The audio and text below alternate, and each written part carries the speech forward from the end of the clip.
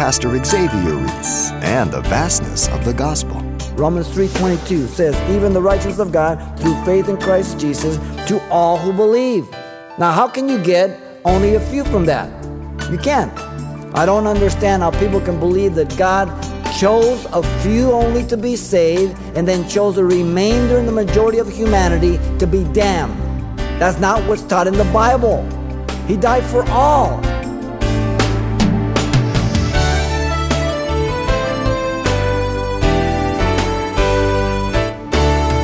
Welcome to Simple Truths, the daily half-hour study of God's Word with Xavier Reese, Senior Pastor of Calvary Chapel of Pasadena, California. Sticks and stones may break my bones, but words can never hurt me. Well, that familiar childhood limerick didn't take into account the true power of hurtful words. But there are also words with the power of healing as well. That's what Pastor Xavier brings to light in today's Simple Truth study from the book of Romans chapter 1, titled Nothing But the Pure Gospel. Let's listen. Augustine Hippo was a brilliant man, philosopher, professor, and he was living an immoral life. And he sat in the garden one day, an afternoon, and he heard a voice of a child say, Tele lege, take up and read, take up and read. And so he got up and he picked up the Bible and he read from the 13th chapter of Romans the following. It says, not in rioting and drunkenness, not in chambering or wantonness, not in strife or in envying, but put on the Lord Jesus Christ and make no provision for the flesh. And there the truth convicted him and he was converted and saved, becoming a great influence to the church and certainly to the reformers that would come in many years later. On November 15, Martin Luther, Augustinian monk, professor of sacred theology in the University of Wittenberg, expounded the book of Romans until the next September. And as he read this expression, the righteousness of God, he was baffled. Till one day he realized, as he was meditating and pondering upon it, that the truth was the righteousness that God, through grace and mercy, justifying us by faith. And you know the rest is history. Luther became the catalyst for the Reformation.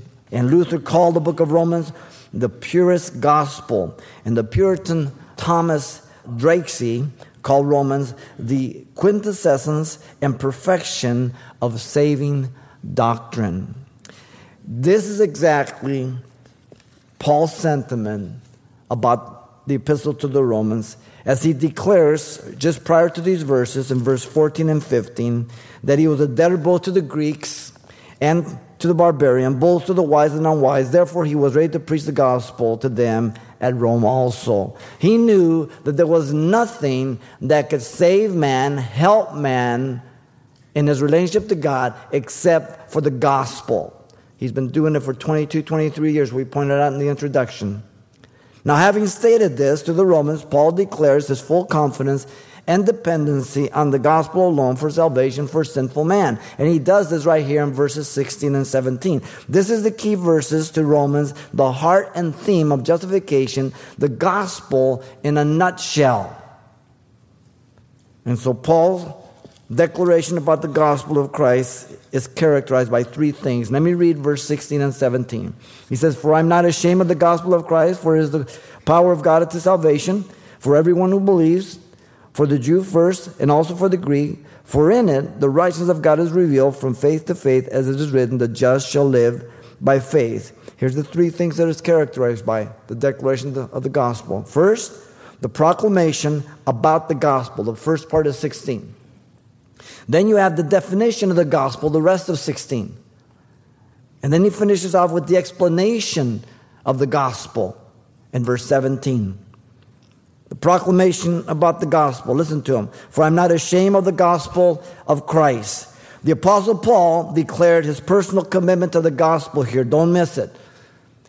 Paul told the Romans that he was not ashamed of the gospel. The word ashamed basically means the feelings of fear or embarrassment for what one has done, said, or who you're affiliated with, and it hinders you from being and doing what you're to do and be with a clear conscience. You shirk back. That's embarrassment.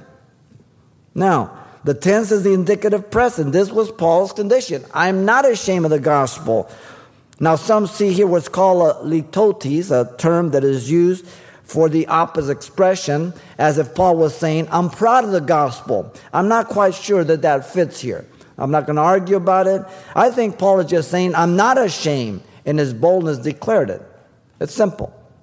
Now, the word appears 11 times in the New Testament, 2 times to Timothy. Listen to him. 2 Timothy 1:8, Paul says, therefore do not be ashamed of the testimony of our Lord, nor of me, his prisoner, but share with me in the sufferings for the gospel according to the power of God. Don't be ashamed. Then in 2 Timothy 1:16 and 17, he says, the Lord grant mercy to the house of Onesiphorus, for he often refreshed me and was not ashamed of my chains. But when he arrived at Rome, he sought me out very zealously and found me. He was not ashamed. Now, when you affiliate yourself with a prisoner in Rome, sometimes you were marked, especially the gospel. He was not ashamed. Now, Paul was not embarrassed or felt any shame identifying himself with the gospel or proclamation of the gospel, knowing what it was and its power to save lost man. He did not think the gospel was inferior to the knowledge of that day. Nothing of that day. Nothing could help man. Pagans called Christian atheists, as you know. The philosophers at Athens were mocking the concept of the resurrection in Acts 17. The Jews thought Christianity subverted the law and encouraged licentiousness, so it became a stumbling block to them. 1 Corinthians 1:23. To the Greeks, they were intellectual. They said it's foolishness, the same God, the same scripture in Corinthians. Rome became hostile, as you know, persecuting Christians unto death, especially during Nero's reign. Paul was very aware that the name Christian was given to the believer in mockery and derision. And they embraced it as a badge because it means Christ-like. The first time they were called Christians is Acts 11:26 at Antioch. Before that, they were called those on the way. Jesus said, I'm the way, the truth, and the life. That's where it comes from. Look at the book of Acts. The way, the way, the way. But they took this, even as Hitler gave the Jews that yellow Davidic star to mark them. They took it to themselves as a badge of honor. And when they declared their independence in 1948, they put it on their flag. The Christians took that. So next time you ask somebody, don't ask them if they're a Christian. Ask them, are you Christ-like? They'll think twice before they answer you. Notice the Apostle Paul declared the gospel was not religion. Paul understood that religion is a means to reach God. He used to be a religious person. The Jewish religion was very, very detailed. Now, religion is through rules that are set apart man, bringing about behavioral changes. Often, in addition to the gospel, always exalting them above the gospel, the rules. Always. Through regulations to conform to a standard, often contradicting the gospel, usually abasing some men while exalting others. Through ceremony and ritual also to give an appearance of spiritual godliness by the things we do, to be seen of men, to afflict our bodies in pain and suffering as Martin Luther did before he was freed by the gospel, and all to attempt to merit our relationship with God. Now the gospel was and is a revelation of God about himself to lost man, about the perilous condition of man, and to remedy that with a reconciliation to God. That's what the gospel is. The word gospel, as you know, means good news, glad tidings. We get the word evangelism from it. The word appears 77 times, 55 times in the verb, and 14 are found in Romans. So it's key to the book of Romans. Now, the message from heaven is the only good news that man has ever received. Everything else that's related to God from the human aspect is opinion, is speculation. It is worthless. What man says has to be checked by the gospel, by the word of God. So if it contradicts the word of God, then it's worthless. The good news and glad tidings was that proclaimed by the angels, remember, in Luke 2:10 through 14, to the shepherds as they were rejoicing that the Messiah was born, bringing peace and goodwill towards men. This is the gospel. The Apostle Paul declared the person of Christ. Notice that.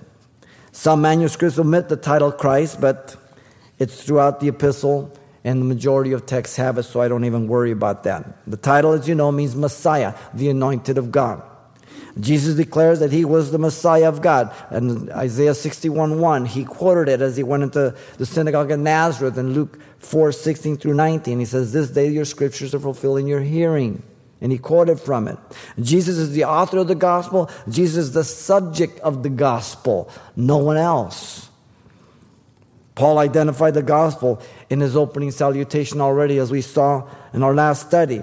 In verse 1 there, he calls it the gospel of God the Father. He says that it was promised by the prophets in the Old Testament scriptures in verse 2. And he says it concerns God's Son, Jesus Christ our Lord, and the God-man who rose from the dead in verse 3 and 4. And then he says in verse 5 that it is through Christ that grace is received to be saved. That includes all nations. Now, you want to make it less, broader? Everybody needs to come, all nations. There's no exception. You know, the pig and the chicken were having a conversation about being committed to help out the farmer for breakfast. And the chicken says, "Well, I'll provide the eggs. You can provide the bacon." So the pig kind of hesitated and says, "Well, you see, you understand, the chicken was involved, but the pig was committed." It's a picture of the church today. Now, in this illustration, I want to be the pig. I want to be committed. The chicken's just involved. Do you and other people know that you're committed to the gospel? When your neighbor asks you, "Why do you spend so much in church? Why do you carry that Bible? What's with the sticker on your car?" Do you shirk back? Do you feel inferior because you don't believe the evolutionary hypothesis? Even though they have their degrees, but you just believe the simple, straightforward record that God created everything. You're not inferior. You're light years ahead of them. How do you respond to ridicule and mockery? At work, at home, or wherever it may be? That'll tell you where you're at. Matthew 10:32-33, Jesus says, "Therefore, whoever confesses me before man, him I will also confess before my Father in heaven. But whoever denies me before man, him I also will deny before my Father in heaven." Jesus always asked for a public confession. Pick up your cross and follow me. All the time. In those days when they were baptized in water, publicly, they were putting an X on their chest. "I'm a Christian. You can persecute me." Today we clap, take pictures. It's not the same thing. They're committed. Now, are you committed to giving up the gospel or giving it out? Rather than allowing people to remain in their ignorance, would you rather give it to them? I hope so. Do you see them as lost and under God's wrath, those who don't know Christ? Or do you just kind of just oblivious to it? Do you see them as being able to be saved, regardless of their conduct, their background, whatever they may be? That the power of God can do that. He's going to deal with that. Ephesians 2:11-13 gives us one of the most darkest definition of the condition of lost man. Listen.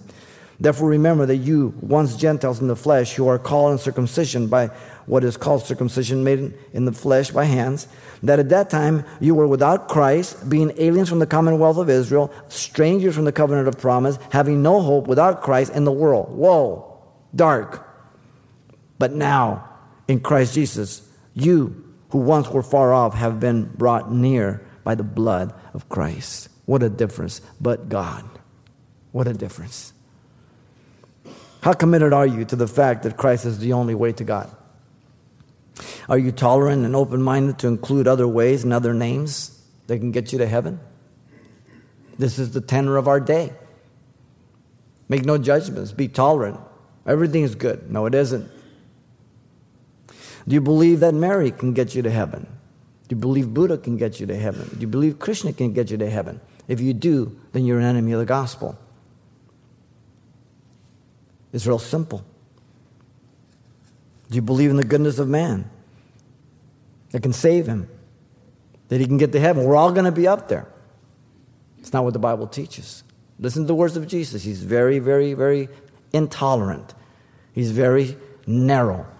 John 14:6, I'm the way, the truth, the life. No man comes to the Father but by me. Only one interpretation you can get from that. Second one name. Acts 4:12, there's no other name given under heaven and earth whereby we must be saved. Jesus Christ. One interpretation. 2 Timothy 2:5, one mediator between God and man, the man Christ Jesus. One mediator, one person between two. Only one interpretation. To me, the gospel is real clear, real narrow. Lord, well, there are many to be saved. He says, few. Strive to enter in. I've told you often, if you're bumping elbows on the way to heaven, you're on the wrong road. Churches are crowded, but not the road to heaven. So think about it. The proclamation about the gospel is, I am not ashamed of the gospel of Christ. Notice, secondly, he gives us the definition of the gospel. The Apostle Paul confidently declared the gospel is the power of God for salvation. For it is the power of God to salvation. The word power, as you know, is dunamis. It means dynamic, with the idea of inherent power residing by virtue of its own nature. The word appears 120 times in the New Testament, 8 times in Romans. It's key. The word is used for the mighty works of Jesus in the second coming in Matthew 11:23 and 24:30. The word is used of Jesus as he returned from the wilderness under the power of the Spirit in Luke 4:14. The word is used of the miracles throughout the book of Acts, especially Acts 1:8. The Holy Spirit will come upon you to be witnesses. The word is identified as divine power, God's, which is unlimited in contrast to the limited power of man. With salvation, with man, it's impossible. With God, it is possible. The power of the gospel was in direct contrast to the awesome power of Rome. The power of the gospel was superior to the power of Rome.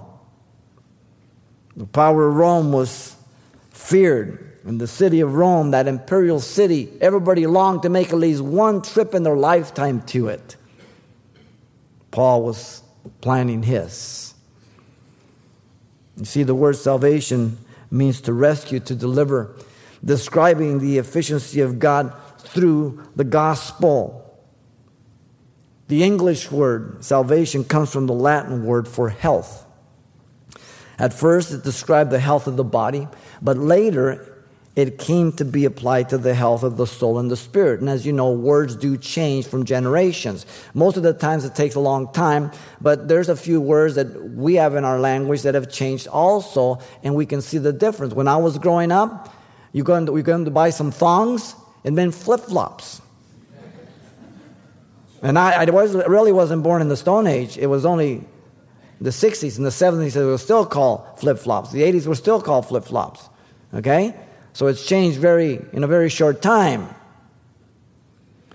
The word used spiritually conveys everything that brings about safety and health to the true fulfillment of the soul and the spirit then. In fact, the word salvation is translated deliver and health in the Old King James in Acts 7:25 and 27:34. The word salvation is used due to the fallen condition of man, who he really is apart from God. Man is separated from God due to sin, but can be reconciled to God through the gospel. Man cannot hide his sins, but God can forgive his sin through the gospel. Man cannot be free from his sin nature, but God can give him a divine nature through the gospel. Man is a child of the devil, but God can make him a child of God through the gospel. Man is under the wrath of God and condemned to eternal punishment, but God can pardon him through the grace and impart to him eternal life through the gospel. Man is self-centered, but God can make him God-centered through the gospel. Today, the gospel is not being preached. We've got sermonettes for Christianettes. We got nice little funny stories, clever things, but not the gospel. Notice the Apostle Paul confidently declared the gospel is for everyone who believes. everyone who believes. The need is for every person. There is no exception. Romans 3:23 says, for all have sinned and come short of the glory of God. All means all. No exception. Paul also said in Romans 5:12, therefore just as through one man sin entered into the world, that's the first Adam, and death through sin, and thus death spread to all men because all sinned. So we're all sinners because Adam was the federal head. When we get to chapter 5, we'll look at it more in detail, okay? But then in Romans 5:16, he says, and the gift is not like that which came through the one who sinned, for the judgment which came from one offense resulted in condemnation. That's the first Adam. But the free gift which came from many offenses resulted in justification. That's the last Adam. Not second, but last, Jesus Christ. One got us in trouble, the other one can get us out of trouble. The invitation is all-inclusive, universal, whosoever will. I don't understand how people can believe that God chose a few only to be saved and then chose the remainder and the majority of humanity to be damned. That's not what's taught in the Bible. The Bible says whosoever believes, John 3:16, the whosoever's are all over. He died for all. All can choose to go to heaven. Your decision to go to heaven is yours alone. The provisions have been made. God does not decide whether you go to heaven. You decide whether you go to heaven or hell. It's a terrible doctrine. Reformed theology, Calvinism. All who believe appears 3 times in Romans. Romans 3:22 says, even the righteousness of God through faith in Christ Jesus to all and on all who believe. Now, how can you get only a few from that? That God chose only a few. You can't. Romans 4:11, and he received the sign of circumcision, the seal of the righteousness of faith, which he had while still uncircumcised, that he might be the father of all those who believe, though they are uncircumcised, that righteousness might be imputed to them also. And then Romans 10:4, for Christ is the end of the law for righteousness to everyone who believes. Everyone who believes. It's a choice that we make. The word all is the word, when you transcribe it to English, it's P-A-S, and it appears 67 times in Romans, translated all, every, whatever, everyone, whatsoever. Now, how can you interpret all, every, any, whatsoever, the chosen frozen? You would have to corrupt John 3:16, and they do. For God so loved the world that he gave his son, his only begotten son, that only the elect, and they substitute whosoever for the elect. That's corruption. 1 John 2:2 says he is the propitiation for our sins, and not only our sins, but the whole world. Amazing. The condition is a personal belief in the gospel message that God is able to save man through repentance. The word believe here means to think, to be true, persuaded, or to have confidence in. Believing is an action word, verb, and it means I do certain things in view of the gospel. I acknowledge my sin, I confess my sin, I abandon my sin, and whenever possible I make restoration for my sin, though always it's not always possible, nor is it wise to do so.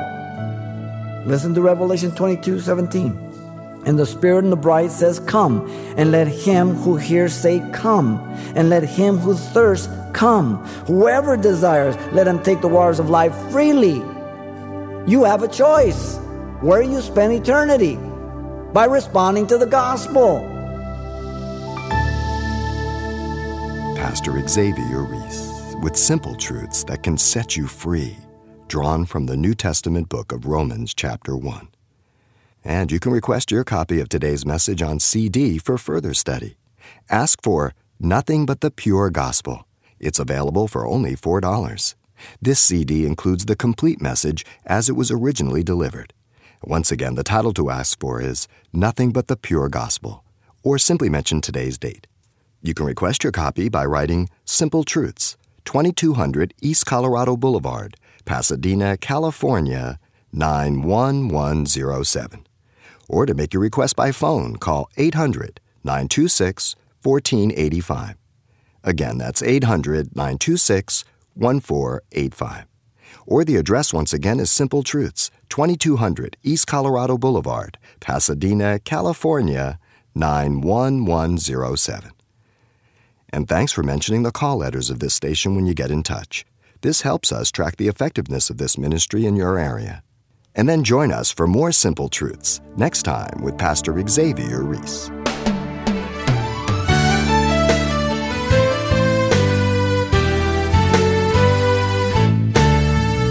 Simple Truths with Pastor Xavier Reese, a daily half-hour broadcast, is a radio ministry of Calvary Chapel of Pasadena, California. www.calvarychapelpasadena.com.